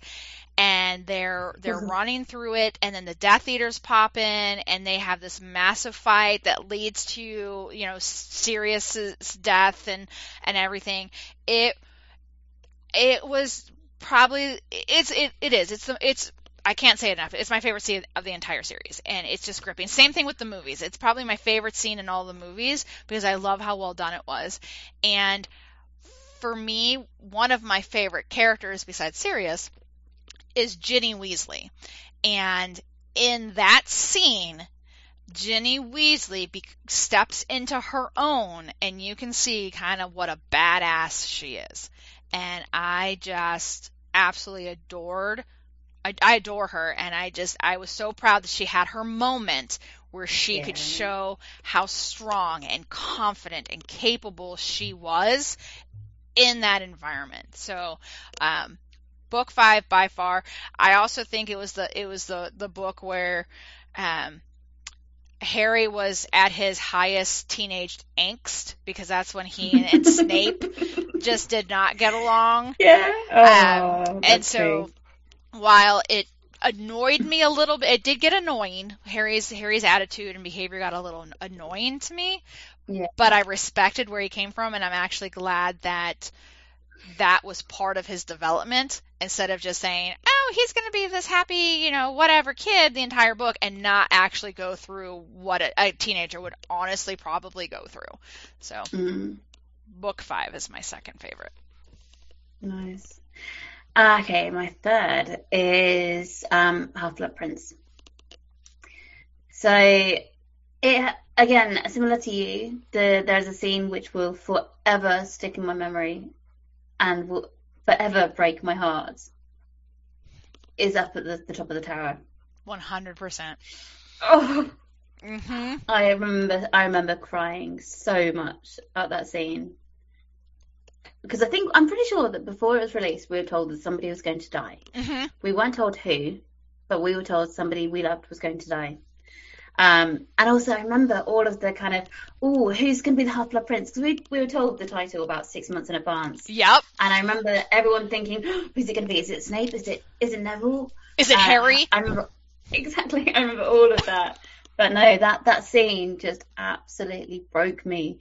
And also it was the book where you started kind of thinking, okay, maybe Snape isn't the bad guy. I really like the fact that Harry Potter was probably one of the first kids' books where we had like proper morally grey characters that you can't really class as good or evil, and that it really made you think about, is there a good and evil? What is good and evil? I mean, we had that quote that my husband really likes, and is always saying, that Voldemort says about, there is no good and evil, there is only power, and those too weak to seek it, which is absolutely amazing quote, fantastic quote, and also pretty much sums up this book, the whole book series, because it's not about good and evil. It is literally about the search for power, or the search to destroy the ability to wield that power. And for me, that book just, it was one of the first ones that made me think twice about some of the characters. And obviously we had Sirius Black, where we were made to think twice about him earlier on, but it was the whole thing with Snape, and the fact that for 4 books, we were kind of made to think that Snape was this bad person, and that he was always just like having a go at Harry, and he was always jealous of Lily and of James, and so he was always the bad guy, and he was potentially the one who might have been like trying to go after him.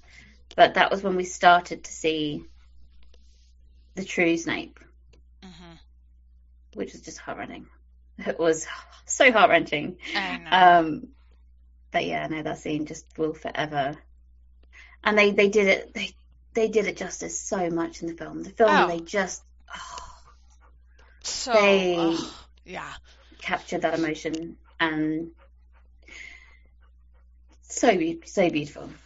You know, and I think that that moment at the top of the tower was also, and it's funny because we've both now read Tom Felton's memoir, Beyond the Wand, which he kind of goes back and talks about his career kind of before Harry Potter, and then what it was like to be Draco in the Harry Potter movies, and then of course what his life has been since.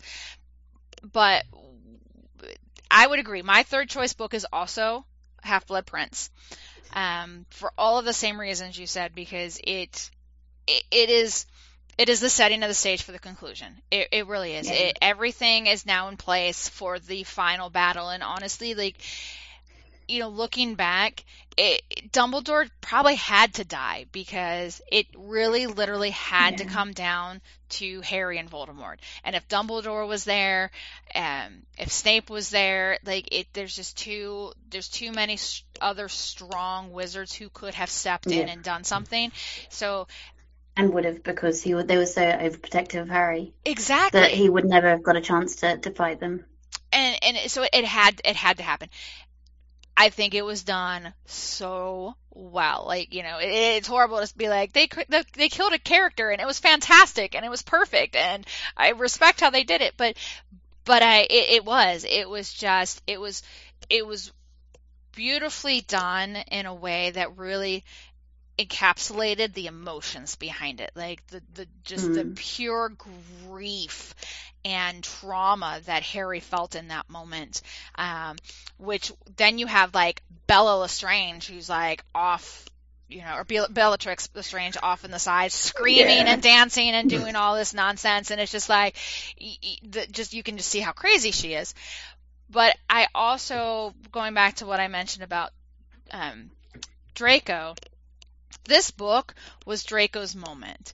Like, in all the other books, he's there. Oh, yeah. He's always a presence. He's always a nuisance. He's always that, you know, arch nemesis that typical bully. Yeah, which is needed.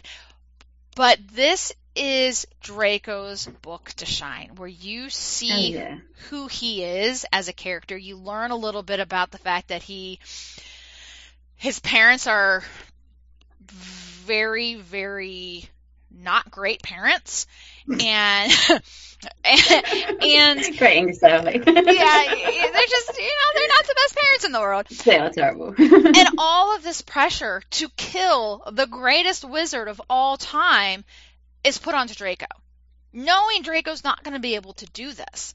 And it's it's heart-wrenching to watch Draco try to suffer, because you really actually get to see, like, he's been a bully. Book 1, Book 2, Book 3, Book 4, Book 5. He's been this nuisance, this bully to Harry, but it's Book 6 where you really begin to realize that he's more complex than just a classic bully.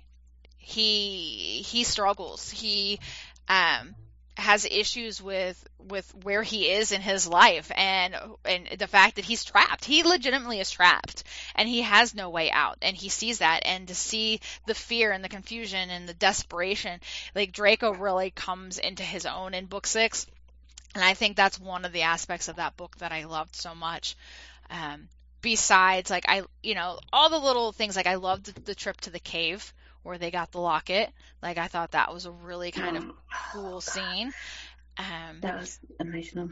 Yeah, but it also, everything, you got these little hints about how Dumbledore was weakening. Like, all of these little signs were leading to the fact that activities slowly weakened his body. That you, like, so when he died, it's like, oh well, yeah, now all these things make sense, because, and the sacrifices. The Locket was a hard scene to read, though. Like, seeing Dumbledore weaken like that, and see him being forced to drink that water so that they could recover the Locket, was just... It was hard. Yeah. That was kind of the first time we saw that he was treated like that. He had weaknesses. Mm-hmm. Yeah. It was rough. All right, what's next? The next one hard. I think it's got to be Deathly Hallows, because that was it. It was the end, and the battle scene was friggin' epic. Like, it was crazy. It was manic. It was, like, busy. It was hectic, but also that scene where we thought we'd lost Harry, and Neville coming to the rescue. I love Neville. That was just amazing. He finally got his moment to shine. And he did it. And he killed the snake. And I was like, yes. It was like, the last book was just a major roller coaster of emotion. Mm-hmm. It was never like, I don't remember it being slow at any point. It was constant, some sort of emotion, and it was basically like the end of a legacy. It was the end of an era. Yeah. It was the end of a 10-year series. So it was mega emotional, and then to finally see how the word always came into the final sentence, it was like, oh. And again, we truly saw a lot more about Snape. And I think by the end, Snape became kind of one of my favourite characters. Mm-hmm. Okay, because so now I'm going to play this. I'm going to play this clip.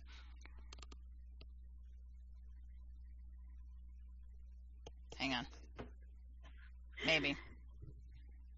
I'm technology inept. Oh. So when the time comes, the boy must die. Yes, he must die.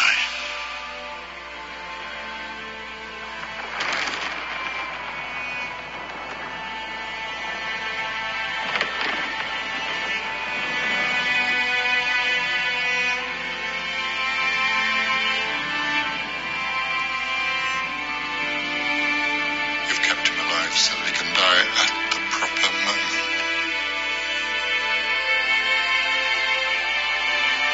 You've been raising him like a pig for slaughter. Don't tell me now that you've grown to care for the boy.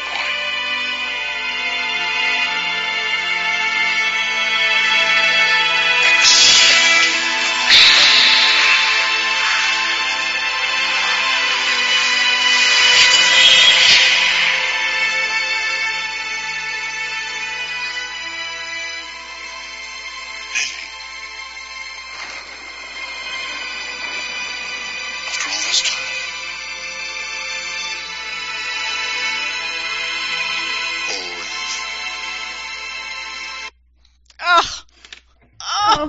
When he conjures his Patronus and just And Dumbledore just like has that epiphany of like, Lily, and he's like, oh yeah, like, oh. That scene is just like extra emotional after Alan Rickman passed away. Oh yeah, 100%. It will always be like stupidly emotional.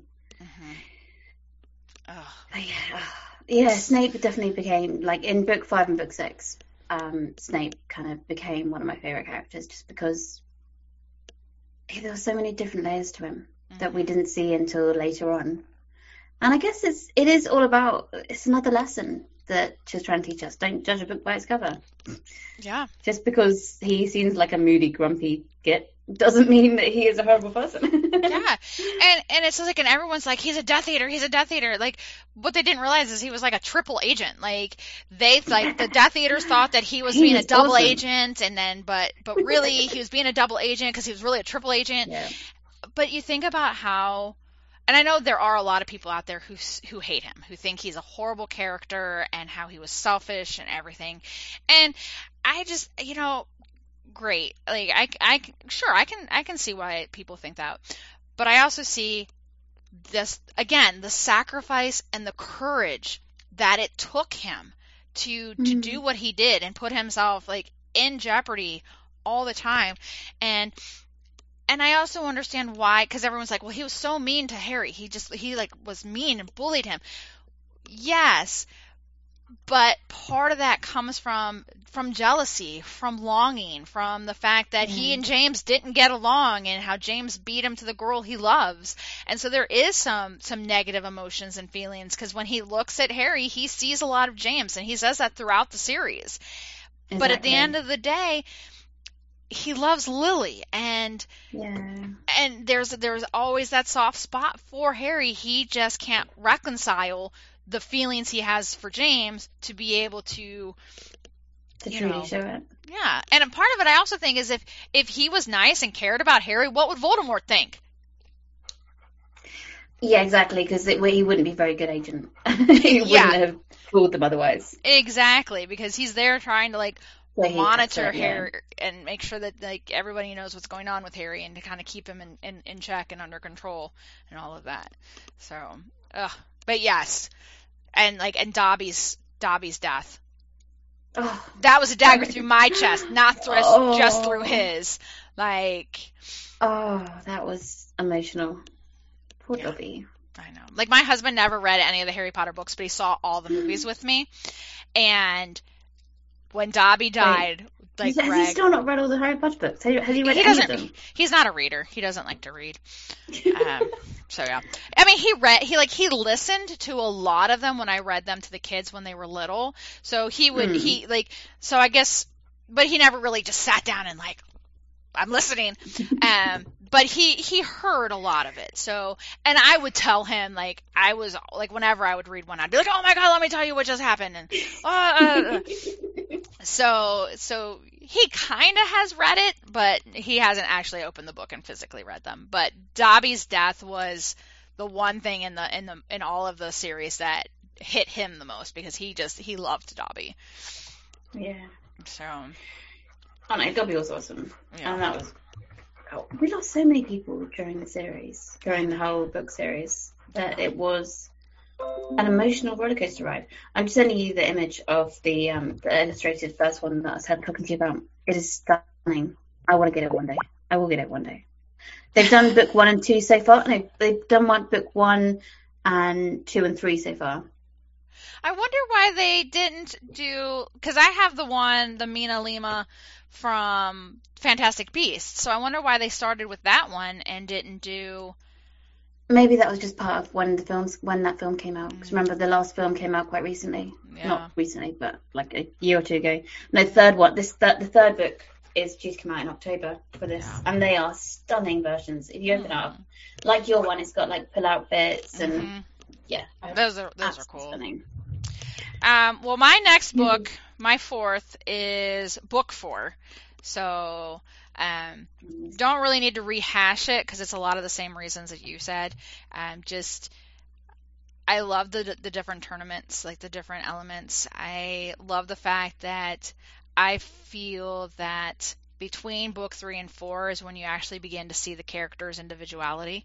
Like you actually see them in normal clothes, and they're not always in their robes. And you have like especially in book 3 where you have like Hermione punching Draco and just really coming into their own. And then in book 4 you have the Yule Ball where you get to kind of see them in more of that traditional teenage, almost prom kind of like environment is kind of cool. And the Quidditch World Cup, and there's just so many elements of book 4 that were just really cool.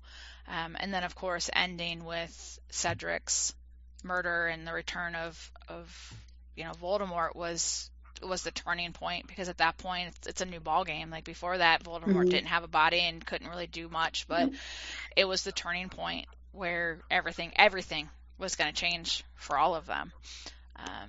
And also that is the book we kind of started seeing the little spark kindle between Hermione and Ron. Like you could feel it, like you could see the jealousy coming from Ron at the Yule Ball.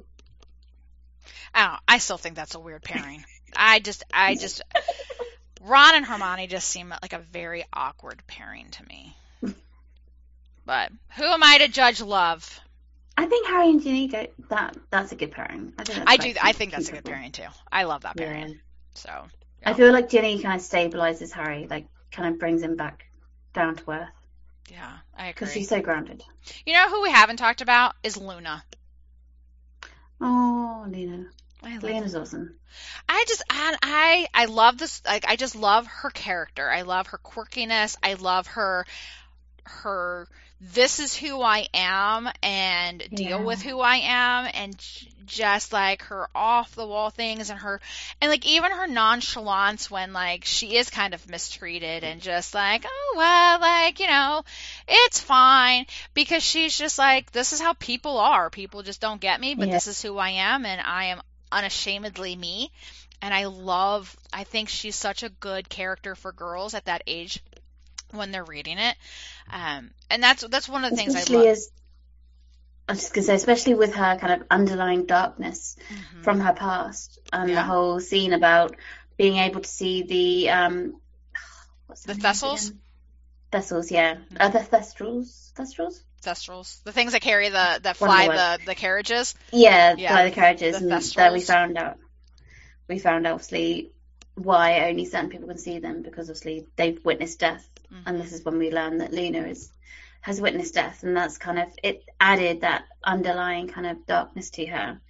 And also kind of, if anything, made her more inspirational, because she overcame this and she became quite a kind of loving, kind of nice character. Yeah. Who at the same time managed to, as you say, is very much this is me. If you are horrible to me, whatever. Get over yourselves. And she's also not like horrible.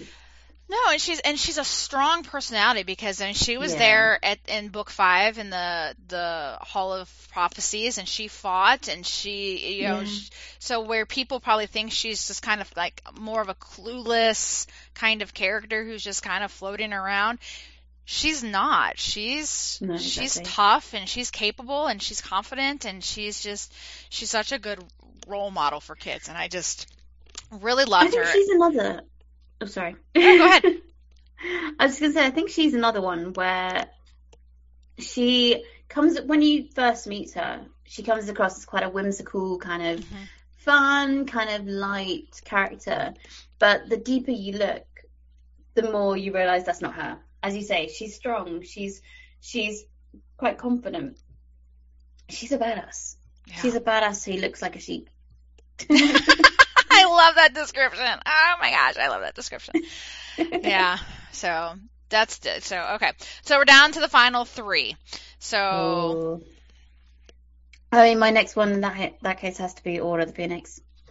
Very similar reasons to what you said, and also that scene with the prophecies and finding out the prophecy. The prophecy was so shocking. Like finding out only one can survive. Like that was a major turning point, because you're suddenly realizing shit. So they've got to die. Yeah. Like before that, we just assumed that Harry just had to kill him. But now we realize it, and that's when it becomes like that's like then because by the time you get to book 6 and you start learning about the Horcruxes and book 7, and you realize why he has to die. Yeah. Oh, and also because Fawkes is awesome. I love Fawkes. Fawkes is just like such a great character. Oh my gosh. All the creatures, like I loved Hedwig. I loved Fawkes. I loved like Buckbeak. I mean, I loved all of the little animals. Finch. Oh yeah, and Crookshanks. And yeah, I loved Crookshanks. I mean, I can't say much about Scabbers because Scabbers wasn't really a rat. He was a person. No. But I loved Crookshanks and just So no, all the creatures were just so amazing, and they're fantastical. Yeah, so exactly. It was so good, and all with the hippogriffs and the all the creatures that they created from it. Just it must have taken so long to create all those mythical creatures. I know. When you look at things like the Fantastic Beasts series, and I love the creatures in that. Absolutely loved all of them. The Nifflers. I want a Niffler. Like, I want a Niffler. How do I get one of those? I know, exactly. But yeah, but as I say, very similar reasons. Fawkes is awesome, and that prophecy was just a major game changer for the series, and really kind of made you think about the next 2 books and what could happen. Yeah. And my next one is book 7, and really again for the same reasons. It's just I'm big on conclusions and how books end, and I really, really appreciated that so many little hints and foreshadowing moments throughout the first 6 books came together and all fell into place, and it's just like it was just so well done and so emotional and so inspirational at the same time, and just like you learn everything that you needed to learn that you hadn't had a chance to learn yet. Like just we had that scene with Dumbledore and Snape, but then you had the moment where Snape gave his tears as he's dying to Harry so that Harry can actually understand everything. Was just so powerful, and it was so important because it allowed Harry to not go through the rest of his life thinking and feeling a way that he needed to not feel. And we see that in how Harry and Ginny choose to name their kids. I thought the epilogue was a little, but it didn't. I mean, unlike some series, it didn't leave you wanting more. You always want more with Harry Potter, but it didn't. Leave you said always. I see what you did there. Always. Not possibly wrong, but it didn't leave you with kind of all the storylines were tied up nicely, and it left you feeling satisfied. I agree. And content, but not wanting to end. No, 100%. Going, no, don't end. I don't want it to be the last page. But it's just like everything just came together, like all the lessons of life and the themes and, friendship and family and, what it means to be a family, even if it's not blood family. And even blood family might not be good people.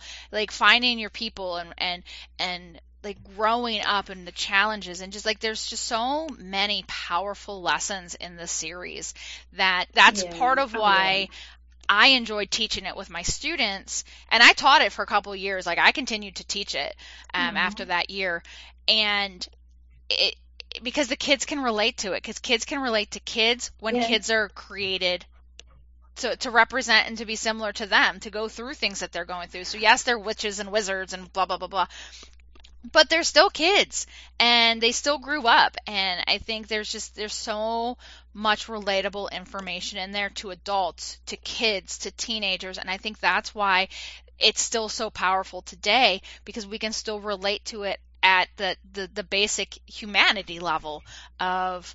Oh yeah. I mean, a lot of the lessons that you learned were ageless. There was no age limit to these lessons. A lot of them are ones we can take on even as adults, as you say. Yeah. So that's why it will always be an important series, and it will always be something that sticks with us, and that You can never be too old for Harry Potter. Never. I'm gonna be watching. I know I'll be watching it when I'm like 70. Oh, yeah. Me too. I'm going to be watching it with my grandkids, Exactly. my great-grandkids. Like, assuming that my kids choose to have kids and I'm still around. It's such a huge piece of my life, of my world, of my literature world. It's just so powerful. I'm going to jump in on the last one. I'm going to lump 1 and 2 together, as my finals, because I don't really feel like either one is more discernible than the other one. They really just are the setting the stage books. And so, like, if I had to pick a favorite out of the two, I'd probably pick the first one because I enjoyed the end where they have to go through all the different rooms, like Alice in Wonderland. But it's really hard for me to separate 1 and 2. I loved them. Like, it's hard to say that they're my least favorite books, but because I loved them all, and I spent years teaching that first Harry Potter book to my students. So there's a fundamental, like, attachment that I have with that book.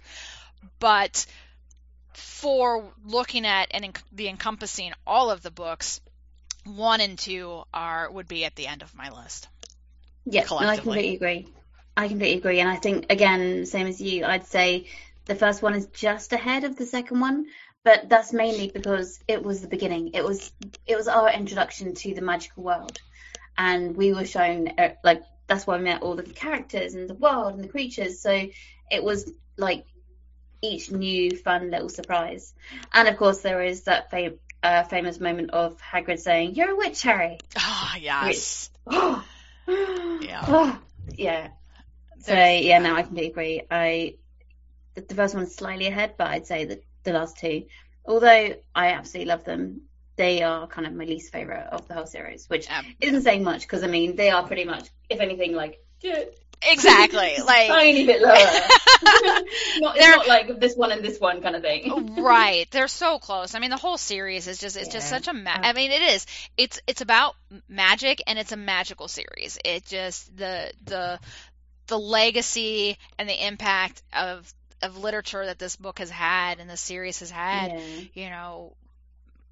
is just it's unparalleled, and it really was a starting point for a lot of other series, and that, like, again, that breakthrough moment of having these books now be created and acceptable, and whatever, the blend those age groups of readers, and it's just so good, so flippin' good.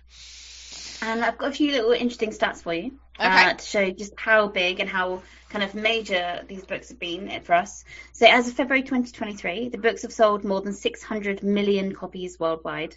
600 million, which is, like, amazing. It's made it the best-selling book series in history.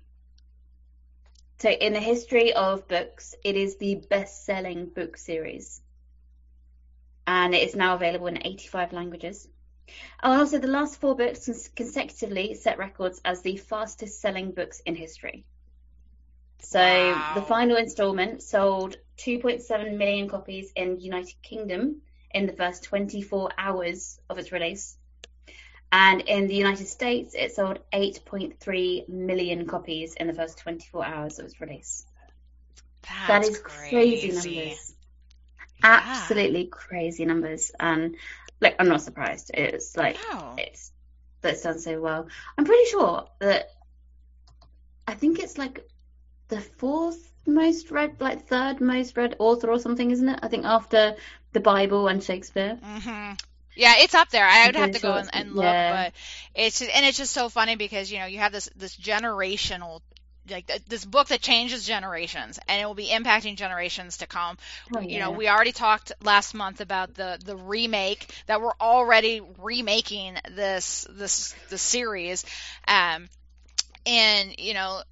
which just in itself is so crazy when it hasn't been all that long since the last movie was released, and we still have, like, the Fantastic Beasts movies that are coming out. So this is still an active world that we're seeing.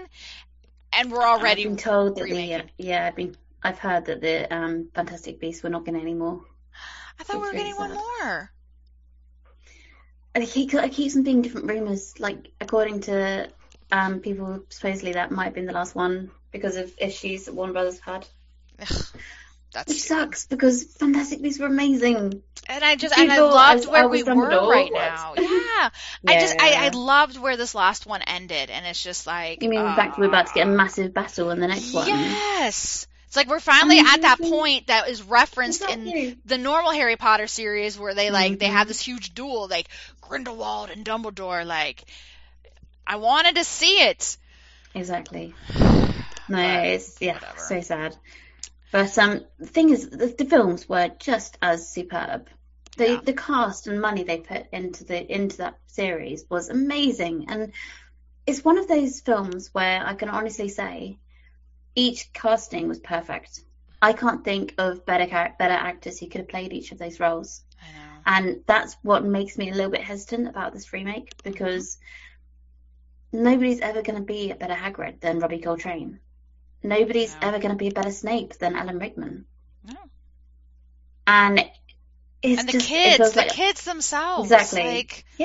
I mean, Hermione, like Emma Watson, in real life is Hermione. She has always embodied Hermione. Yeah. Whether that was because she became her character in the end because she did it for 10 years, or whether it's because that was always her. Yeah, it's just... I mean, saddest thing now is like the amount of actors we have lost in the Harry Potter series, the Harry Potter film series. Robbie Coltrane this year was just that was hard. Devastating blow. That was really hard. Alan Rickman was really hard. That really was. That was hard. And I'll always love, not only will I love Alan Rickman forever for his role as Snape, but also for his role in Die Hard. Like, oh my god, yes. Like the German. Yeah, I'm like, come on, like Hans Gruber. So it's just like I only watched that for the first time a few years ago. Carl got me to watch it, and so good. Yeah, it was really. Okay, so completely off topic. Would you consider Die Hard a Christmas movie or not? That's like the ultimate debate. I mean, you see, Carl does. He's insistent. My husband is insistent that it is a Christmas movie. I mean, it is set at Christmas time. It's a Christmas movie. So I guess I'd have to say it's a Christmas movie. Okay, that's fine. All right, my friend. We have now talked for over an hour about Harry Potter and our passion. So let's do our either or. Is it my either or? Yes. It's your either or, yeah. It's my either or. All right. So as always, we have 10 either or questions. We fail at this next piece, and it's inevitable that we're going to fail, but no explanations. We have to pick one or the other, and then we move on. It's supposed to be a speed round. All right. Okay. All Harry Potter based. You ready, Liz? Yeah. All right. Here we go. Snape or Dumbledore? Snape. Avada Kedavra or Crucio? Or Cruciatio? Whatever. The two curses, the two illegal curses. The killing curse or the torture curse? I mean, it's got to be Avada Kedavra. Absolutely. Why bother torturing them? Just kill them. Exactly. Just get it over and done with. Make it quick. Flying on a broom or a hippogriff? Hippogriff. Oh, I'd pick a broom. Really? Okay. Yeah, I think I could control the broom better than an animal. That's true. That is true. But a hippogriff would also make a cool little pet. And like that company. Is true. Broom would be very good company. True. But yeah, and what if it didn't like me and if I bowed and it bit my head off instead of like bowing back? Like, I don't know. Dragons or unicorns? Dragons. I'd pick dragons too, but I do love how the unicorns are represented and presented in the book. I just love unicorns because unicorns are awesome. Yeah, me too. Hermione or Ginny? Hermione. I'm gonna pick Ginny. I love Ginny. But we are Hermione. You can't deny we are Hermione. We are. We're nerds. We love reading. Mm-hmm. Maybe I wish I was just a little bit more Ginny. Because I do think Ginny is a more badass character than Hermione. Hermione is smart and like totally like I'm surprised she's not a Ravenclaw, but Ginny I wanna be a blend of both. Oh my god, I forgot. We haven't actually mentioned this. Did you ever sort yourself into the sorting hat on the Oh, I've website? sorted myself. I have my wand. I have my Patronus. I did all that stuff. Okay, what house are you in? I am a Ravenclaw through and through. What are you? I'm a Hufflepuff. Oh! My daughter's a Hufflepuff. What am I thinking? Patronus. Oh, I can't remember now. You tell people yours whilst I'm quickly logging into the site. So my Patronus is a Siberian cat. Ooh. Mm-hmm. See, the reason that I did mine recently is I played the Hogwarts Legacy game, which, by the way, was amazing. My son has it, and he stopped playing it because he couldn't get past a certain point. Like, there's something's giving him struggle, so he's moved on to a different game. He'll go back to it at some point. It's amazing. Yeah, he loves it. Mine was a deerhound, my Patronus. Oh. Like a dog? Yeah. Is a deerhound like a dog? I don't know what a deerhound is. Yeah, it looks like it. Okay. It's Why from can't the they Prison of just Azkaban. I mean, honestly. Yeah, I think it's kind of like a... Okay. Oh, I can cast my Patronus. I can show you the... So it's funny because I actually made everybody in my house take the tests. So we sorted everybody in my house and gave everybody a Patronus and all those things. So what is funny is my husband, so we're a family of 4, and all 4 of us are in a different house. Oh my god, please say that your husband's in Slytherin. He sure is. Yep. So I'm in Ravenclaw, my daughter's Hufflepuff, my son is Gryffindor, and my husband is Slytherin. To be fair, my husband's Slytherin as well. So see? Yeah, there you go. Oh, man. Okay. Yeah, no, but yeah, Hogwarts Legacy you need to play. If you can, steal the console off your son, play it. Because it's serious Hogwarts, Harry Potter vibes and, nostalgia. Oh. It's amazing. I've enjoyed watching And also at one point you get to look after all of the animals. So you can have Nifflers and Hippogriffs and Thestrals and, all of the cats. I can't remember what cats are called. But, yeah, it's amazing. All right, good to know. I just love it. All right, back to this. Talk about a major tangent there. All right, well, we're halfway done. We have the other 5 to go. Here we go. So who would you bring back, Sirius or Snape?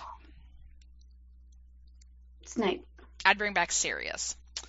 The Invisibility Cloak or the Elder Wand? Invisibility Cloak. Me too. Would you, now this question is based off of the Triwizard Tournament. So would you prefer to be in the one where you're fighting the dragons or where you had to save your friends from the merpeople? Fighting dragons. I think I'd pick the dragons too. All right, Luna or Neville?